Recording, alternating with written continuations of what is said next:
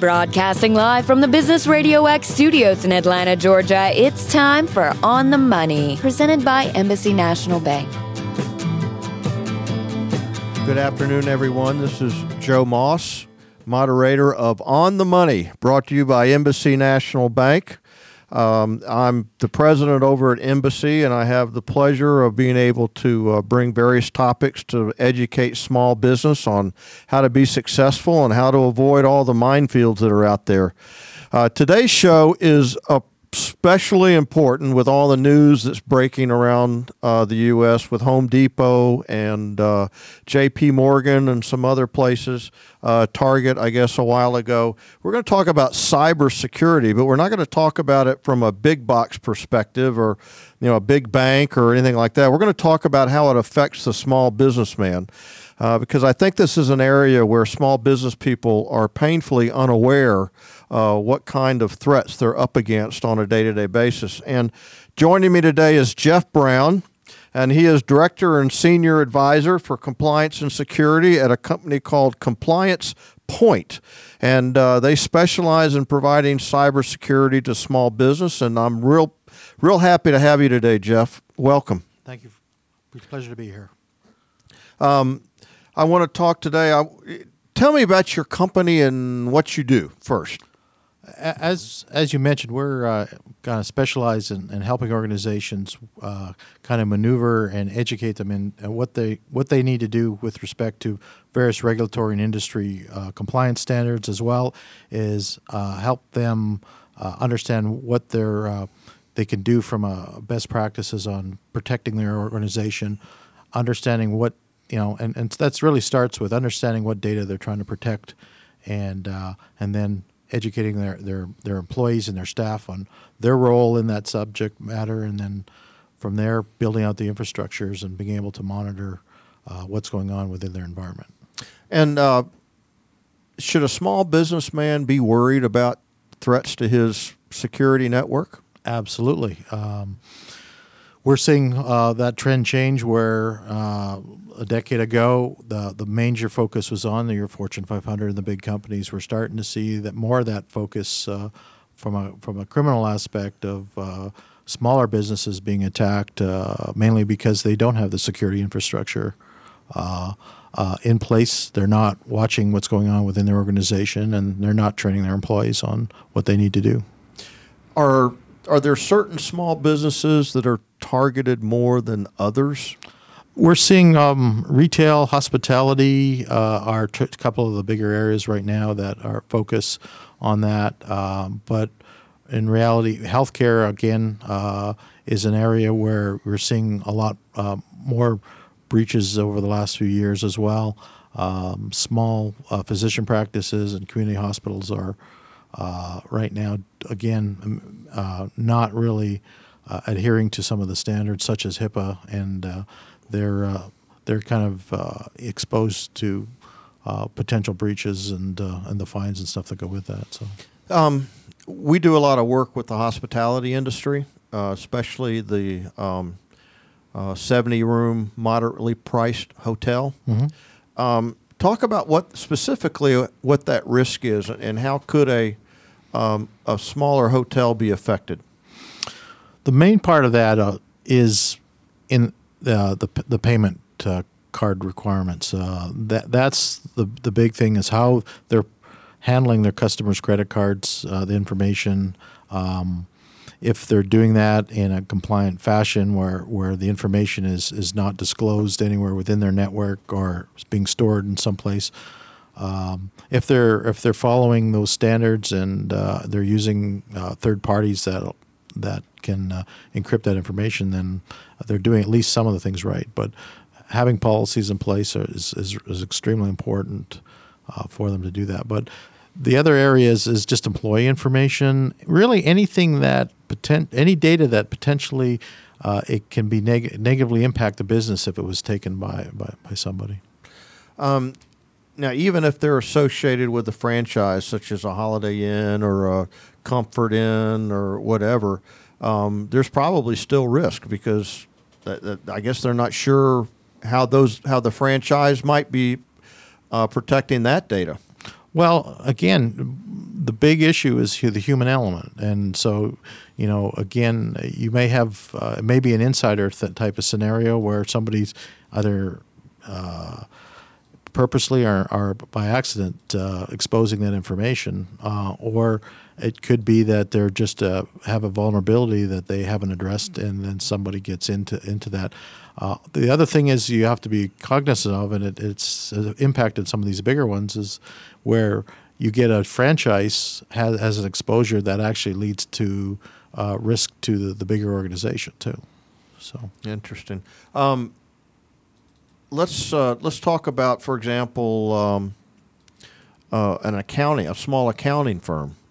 Probably have a lot of information on a network. Mm-hmm. Probably have an open port on the internet.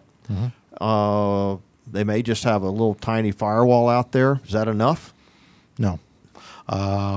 What an organization needs to have, again, is they have to have documented policies and procedures that detail out how their organization is protecting that information, what they're going to do in response to an incident, and how they're monitoring and enforcing protection of that information. They're dealing with customer information, and they're opening themselves up to not only just fines, but civil actions and other areas, class action issues, if they're allowing customer information to get into the wrong hands, and that can be used for negative purposes. So. Now, I noticed in the Home Depot write-up that they indicated that, here we are in September, and they're doing their research, and they found out that all this stuff has been going on potentially since early July. So let's talk about a small business that has a network. It's got a little firewall and they're doing any type of thing. How would they know that they're actually being hacked? Probably wouldn't. That's the problem. Usually it's because of a third party.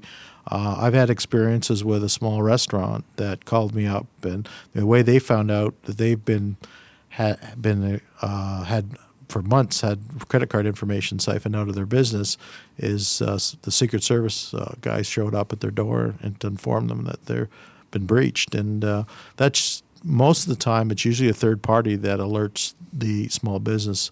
Very seldom do they have the monitoring and infrastructure in place or have hired somebody in place to be able to detect that beforehand.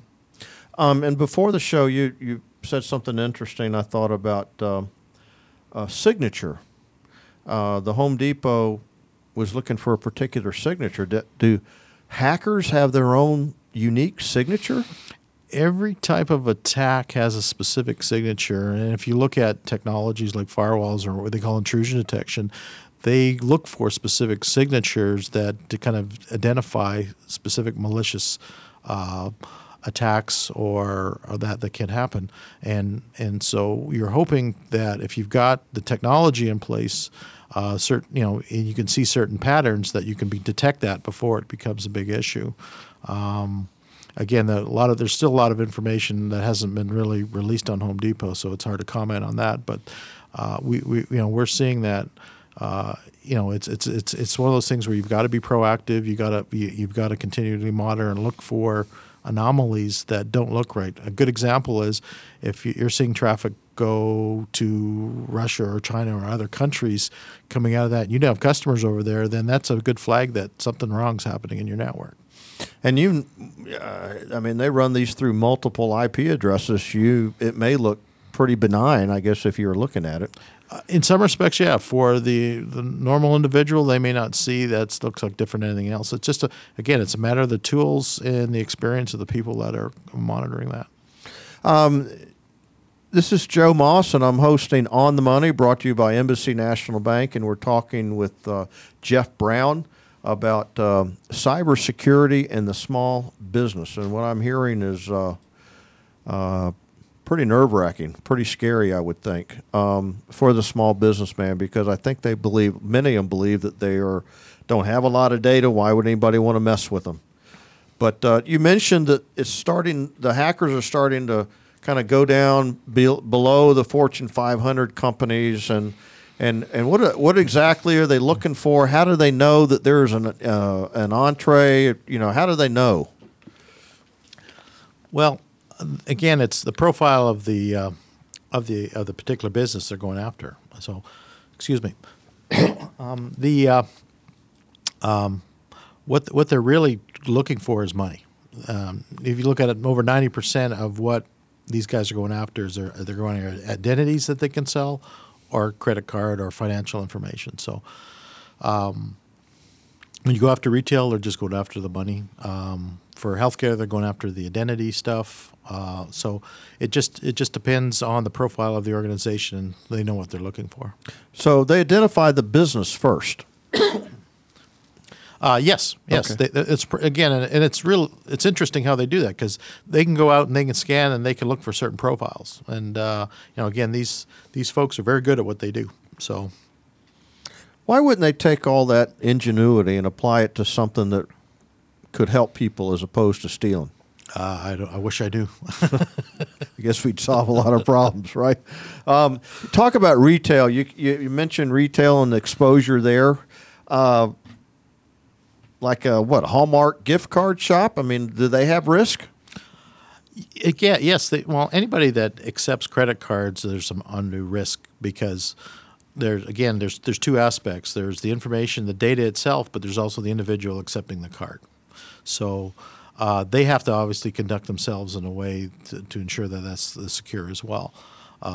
There are technologies coming out will be released over the next couple of years that will help on the data side, or the infrastructure. Thing is, they call it EMV, or the pin and chip, which, the challenge for merchants, though, is they've got to pull out all of their technology and put in the new stuff in order to be able to support that. But that will actually prevent a number of these types of attacks, because the information will be encrypted right to the payment processor. But it does not basically eliminate the human factor, as far as there's no stopping that clerk from writing that credit card number down, going out and then getting on an online gaming system or something like that night. So, well, I've also heard that they remember the numbers and they run it 3 or 4 times. That a merchant may do that. A hotelier was telling me that there was a particular hotel owner that would remember the card numbers and just kept running that same card number. Yeah, and that's really risky for any organization to store those credit cards, because, again, that just opens them up for breach. Most organizations that need to do a resale of some kind will set up what they call a token. And what that is they'll get issued a token from their payment processor, and they can use that, but it has no relevance actually to the credit card number itself. So nowhere are they actually storing the credit card number. Go back to the retail thing. So you're saying if I swipe my credit card, someone swipes my credit card, say at a Hallmark or a bookstore or whatever, that transaction is probably going to go through their server first, and then it goes out to wherever the exchange is. So I guess the hacker is trying to look at that server level for that information. If it's stored there, a lot of systems will go, it will never actually get stored on the server. It will go into memory and go directly out to the payment processor. And I'm hoping it's encrypted, because it should be. At that point, the only time that it's exposed is when it's in memory at that point. And that's one area I know the PCI Council is looking to address, is that one small area where that happens. The pin and chip technology will help address some of that, as I'd mentioned. Is the retailer liable at that point? I know on our side as a banker, if a customer disputes a charge, we have the ability to charge it back to the merchant. Mm-hmm. Is the merchant liable for fraud at that point, if the transaction hasn't left their server yet? I guess they have to go collect it, don't they? Yeah, there's a settlement process and authorization process that has to happen before the transaction is complete. So, but as far as the liability, if there's a breach, the merchant has some responsibility. Ultimately, they're the responsible party. But any third party associated with that could also be part of that. Okay. All right, we've kind of talked about the landscape a little bit. What should someone do, a small business owner? What do they need to do? Well, when they sign an agreement with the credit card companies, they say, we will be compliant with the PCI standard. Doing that means that they need to do a number of things. One is they have to establish a set of policies and procedures. They have to be written and documented and demonstrate that they're enforced within their organization. They have to provide certain technical infrastructure components to ensure, like firewalls. They've got to educate their staff on their role in protecting that information, whether that's accepting it at the front desk, whether or not it's transmitting that information, or how they're accessing the systems that support that.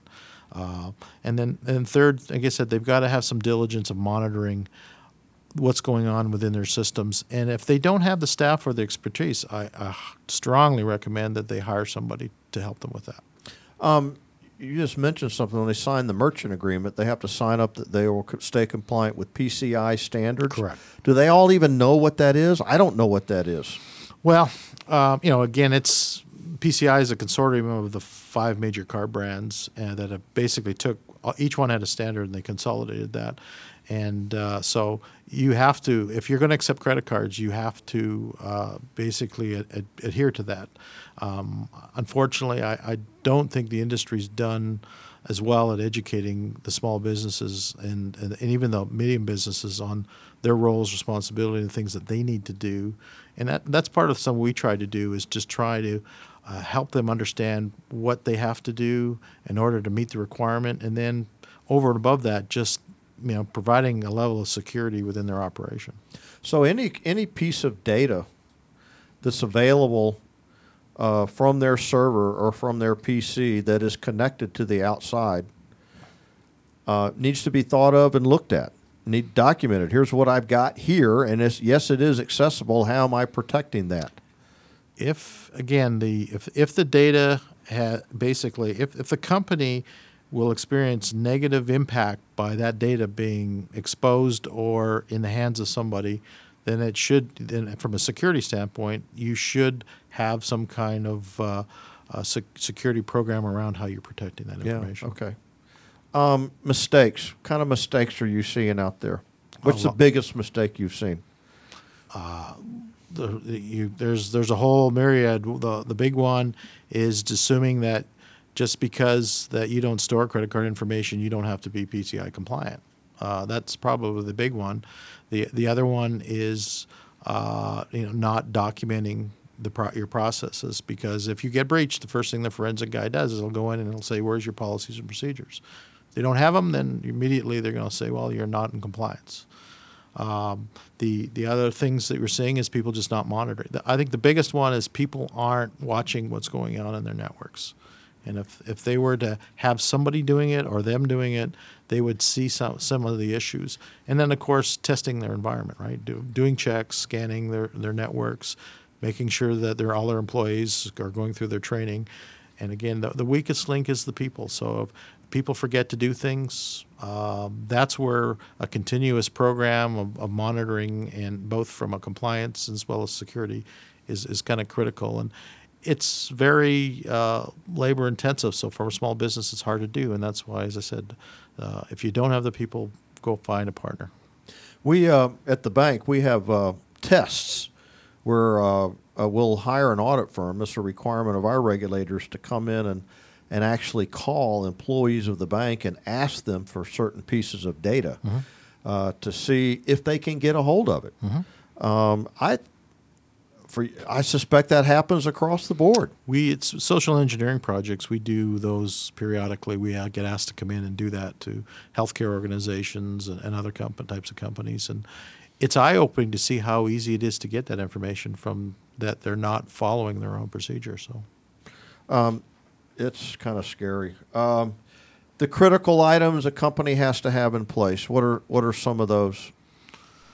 From a security, I think this starts with the executive and the owners of the company, and understanding what they're trying to protect and understand the risk that they're going to. And once they do that, it's creating the policies, it's educating their staff, it's building a security infrastructure, and hiring either internally or externally the people to monitor and enforce it. And so those are the big things. Basic things like firewalls and stuff like that obviously are important, but that you can't just depend on that. You've got to have a multi-layer approach to how you're protecting your information. Yeah, even throw it out there, a small builder, someone building 100 homes a year, he probably has some pretty sensitive customer data somewhere on his server that can be accessed. Well, I don't think any business doesn't want their financial information out there waving in the wind. So,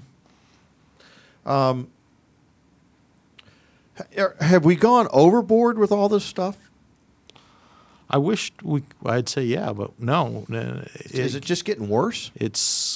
Well, yeah, and again, with the technology and the internet, you're dealing a little bit with the Wild West. There are companies and organizations out there that just will not adhere to the laws of the various countries, while you've got people out there doing that, you have to protect yourself. It's the same question is why do you lock your doors at night? Well, there's a reason. So it's the same thing here. You need to protect what you find is valuable. So, what about your the smartphones and the notepads and all the linkages that go back to the company and all the synchronization? Well, that makes it even more complicated. Back when I started business, security meant putting a lock on a door.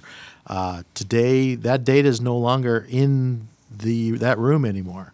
And mobile devices has complicated the whole process because now you've got doctors and you've got people out there that have sensitive data walking around in their pocket. And how do you ensure that those devices aren't been compromised, that have vulnerabilities, that somebody can go in? And the easiest thing for a criminal to do is not to try and break the door down, but to compromise an individual with credentials and go right in at the front door. And that's where having either they call a BYOD, bring your own device, or a mobile device strategy and how you're going to protect that information becomes critical as part of your overall strategy. And how do you, even in all right, let's go this way. I do want to talk to you about it because you brought it up earlier, and before the show you indicated, the cloud, don't get me started. I do want to get you started a little bit on that. Talk about how wide open the cloud might be. Well, to preface this, you can be compliant in the cloud. There are ways to do that. It's more difficult because when you talk in the cloud, you're talking about virtualization of your information, which means really of a large cloud organization, you have no idea where exactly that data is being located. It could be one of a number of different sites. You don't even know if that data is being housed in your country anymore. And again, it's dependent on whether or not those people that are managing those environments are meeting the same security and standards from a compliance standpoint that you are. So you've really got to do your due diligence. Those cloud providers still have to validate that they are compliant with the various standards, but it becomes more challenging. And if you've got federal standards to meet, cloud becomes a little more complicated because some of the federal standards require the data has to reside in the U.S. Let's say I'm just thinking aloud. A law firm that is signed up with a mid-range technology company, and they've got a cloud, which basically is a server somewhere, and they're storing all that information up there. How often is that cloud or that server provider? How often are they actually audited for this stuff? It depends on the standard. PCI is an annual standard. HIPAA is usually required as an annual standard for that. SOC 2 is an annual standard. So most of them are done annually. I recommend that they take a continuous approach to it, though, and to have a continuous where they're continuing a testing and validating that these controls are in place because most of these standards are point in time. And point in time says you can be certified and compliant 1 minute, and the next day that you're not compliant anymore because you forgot to do some things. So having a continuous and a diligent approach to ensure that you're meeting certain standards is critical. One of the biggest things that I've seen happen are people leave a company and they don't get them off the server. Yeah. Well, again, that's part of doing the things you need to do on an ongoing basis, and one of them is if making sure that people that shouldn't have access to that information are turned off immediately. What you're starting to see with mobile devices too, that a termination notice is not only do they terminate you, but they wipe your phone if you're using your own personal phone. And there's a reason for that, is because it's a point of access to the corporate information, and you want to make sure. But there's a lot of companies I go to that have 6 months people that have left the company and are still sitting there having access to different parts of their organization. This is Joe Moss. You're listening to On the Money, brought to you by Embassy National Bank. Talking to Jeff Brown about cybersecurity and the small business, and we're getting a real earful about some of the risks that are out there, and I don't think most small businesses understand the risks that they've got.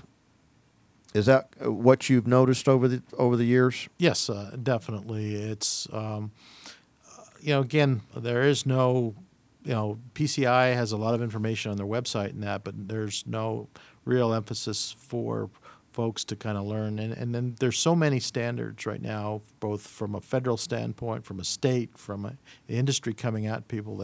They're trying to scratch their head as far as, what do I need to do? How do I do this? And again, it's one of the things where if you're not looking for somebody to help you with that, you're really going to struggle meeting those requirements. Well, if I'm a small business and I'm using an outside provider for my technology, let's say they're managing my servers or providing me disk space or whatever, what can I ask them to make sure that they are compliant with the standards that you're talking about? Well, if it's PCI or it's SOC 2, you can ask them to say, I need to see your certification that they've gone through that process. And I would. If it's credit cards in nature, then they need to show that they're PCI compliant as a service provider.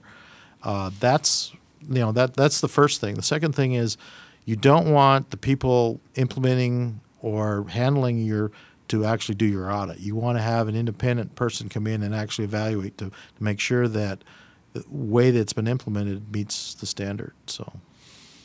And that it's ongoing. Correct. Okay. What kind of tools does your company have? Well, most of what we do is, as I said, we help organizations understand where they stand with the various compliance, such as PCI or HIPAA. We give them a roadmap on how they can remediate and provide that, kind of how they can meet the compliance requirements. We do provide a continuous program, which includes a technology platform to help them automate the assignment of tasks, the notifications when things aren't getting done, and gives them real-time visibility into their compliance levels at any point in time. But the majority, this is a program more than it is just a piece of software that allows them to look at this continuously to make sure that they're continually meeting those requirements and they haven't forgotten to do some things that could make them vulnerable. Going back over your years, tell me the worst horror story that you've heard of or seen along these lines for a small business, and what the actual impact was. Well, we've seen small restaurants go out of business on a breach, where literally they've been, between the fines and the cost of remediation has basically, they've just shut their doors. And what happened with those? Give me an example. They were taking credit cards and they had no real security infrastructure or firewall, and somebody was able to get into their point of sale device and pull all the credit cards out. And if it's one or two, it's not going to be a big issue. But if there's hundreds of credit cards, then you'll see the feds get involved. You'll see the credit card companies get involved, and then it's a very difficult process. And as I said, fines are challenging. Increased transaction fees hurt. But then when you start adding tens of thousands of dollars to remediate these issues, a small business especially a small restaurant type business that's really on thin margins to begin with, they say, we just can't do it. And they may not even know what's going on. They don't. They get totally blindsided. And you indicated before the show that somebody, pizza owner, found out because the Secret Service showed up. Yeah. Well, normally that's the way that people find out. They find out because whether Secret Service or FBI or local authorities or somebody come to their door and say, hey, we've had reports of credit card theft. and where it's pointing to your environment. And then from there, they have to go through a forensic process of determining if that's the case. And if that's the case, then there's a remediation process that has to happen. Yeah, because that card data gets captured there, but it may be used on another site, so they wouldn't even know that it's even hit their store. Correct. Okay. I guess, what's the future of all this look like? Is it just going to get worse before it gets better? Are you going to see a retrenching of technology because it can't be protected, or what are we going to see? It's getting better. One of the things that's happening is that we're accelerating. The problem with the way current U.S. credit cards are is we've been doing the same thing for a couple of decades now, where the Europeans and Canadians have gone to this pin and chip scenario. It doesn't 100% eliminate potential breaches, but it really eliminates, what I call the card not present or the merchant type of scenario. And so you're starting to see more in that. There's other things that the council's done, such as the peer-to-peer encryption standard, where that's going to be a big help to merchants because the credit card information is basically doesn't show up anywhere in the clear. It's owned basically by the processor, and they're working at starting to get those out as well. I see that credit cards themselves may disappear, and there's be just a whole different way to have a transaction where you don't have a credit card number. You've got some kind of token that's meaningless, and that you just use that to make your payment. So you're starting to see that with I think the first implementation was like the Bitcoin, but you're starting to see more and more of those. So. Well, but we had a whole show on virtual currencies, and that's one of the things that's attractive is you don't verify that unless you can match up with somebody's phone and get their encryption. There are ways to still obviously beat the system on that, but again, I think it makes it more difficult for the thieves because they're not getting real currency that they can sell. You mentioned retail and hospitality, medical. Any other industries that are more susceptible than others? From a breach, really, it goes across the board. Financial industries, as I said, where you've got assets. We're seeing government is another area that are really susceptible to breach. Universities all of a sudden have become big targets. They've always been targets, but now they're going after student information, their social security numbers. There's the parents' financial information out there, and there's huge gold mines of information that these universities have to protect. And the smaller ones, what can an individual do to protect themselves? Just deal in cash, I guess? That's one way to do it. The other thing is just do your diligence. One of the things it's taught me is I look at my bank accounts daily.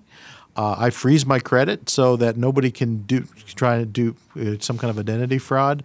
You've got to kind of be a proactive approach to protecting your credit profile. But what you mentioned was everything was on the backside. I guess, for example, if I go online and make a tuition payment to my university, that data's there. Yep. And if you apply for financial aid and that information's on the university, they got social security numbers, they got your credit information, they got everything.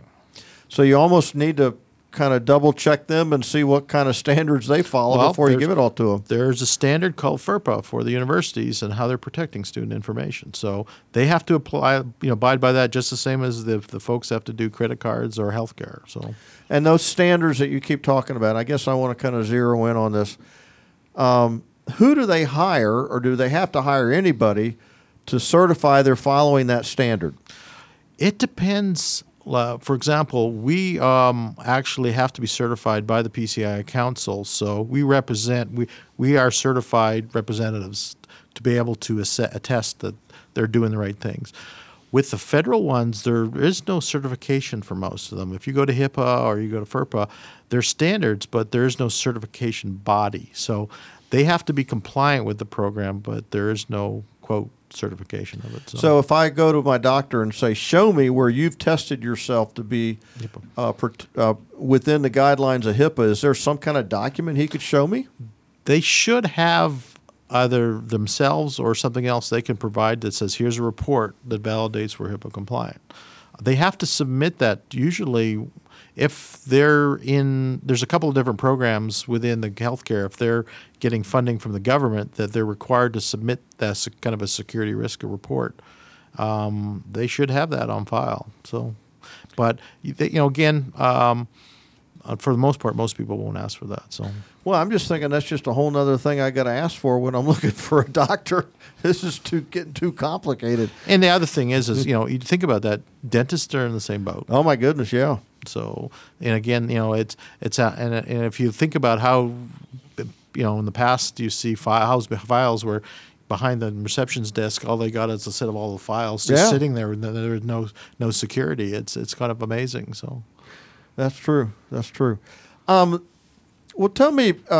Let's finish up, and I'll give you an opportunity to summarize. Why don't you tell everybody how they can get a hold of your company, and specifically what kind of services you can provide, and what the benefits are. Yeah.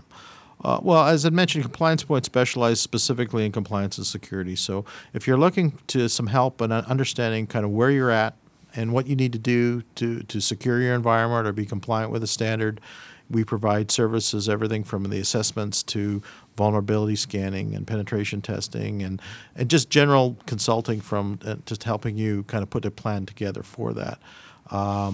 We've got a blog site, blog.compliancepointis.com, where we talk about the continuous program and how that can help organizations be more diligent on making sure that they're meeting those requirements.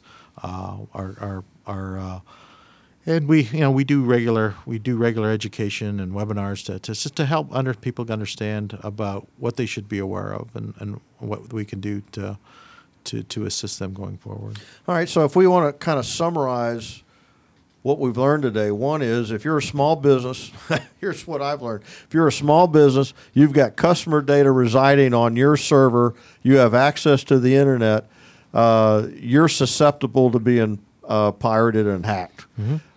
That's number one, which is just about everybody. Two, you have the responsibility to sit down and identify that information and try to do your best to do your homework to implement programs on an ongoing basis that will make sure that you're protected. Correct. And you've got to take a fiduciary responsibility in protecting whatever customer information that you might be gathering. And the risks are significant to your business if you don't take that seriously. Well, this is very eye-opening for me. I wasn't sure what to expect today because, again, we think of the cyber threat as being the Home Depots and the Targets and everything, but and the banks, and because I live with that all day long. But God, the small pizza guy, whatever. I mean, it's a risk for everybody. Those are only the ones that make the front page, Yeah, absolutely. Okay. Well, Jeff, thank you so much for being with us today. Okay, well, I appreciate it. I've really enjoyed it. I think it's been an excellent conversation, and we'll have to do this again because I'm sure there's more to talk about. We could talk for some time. I bet we could. All right, everybody. Thanks for listening. This is Joe Moss, moderator of On the Money, brought to you by Embassy National Bank. And our show this week was on cybersecurity and the small business. And thanks for listening. And as I say every week, be careful out there. It's a tough world. Okay, everybody, have a good afternoon. Thanks.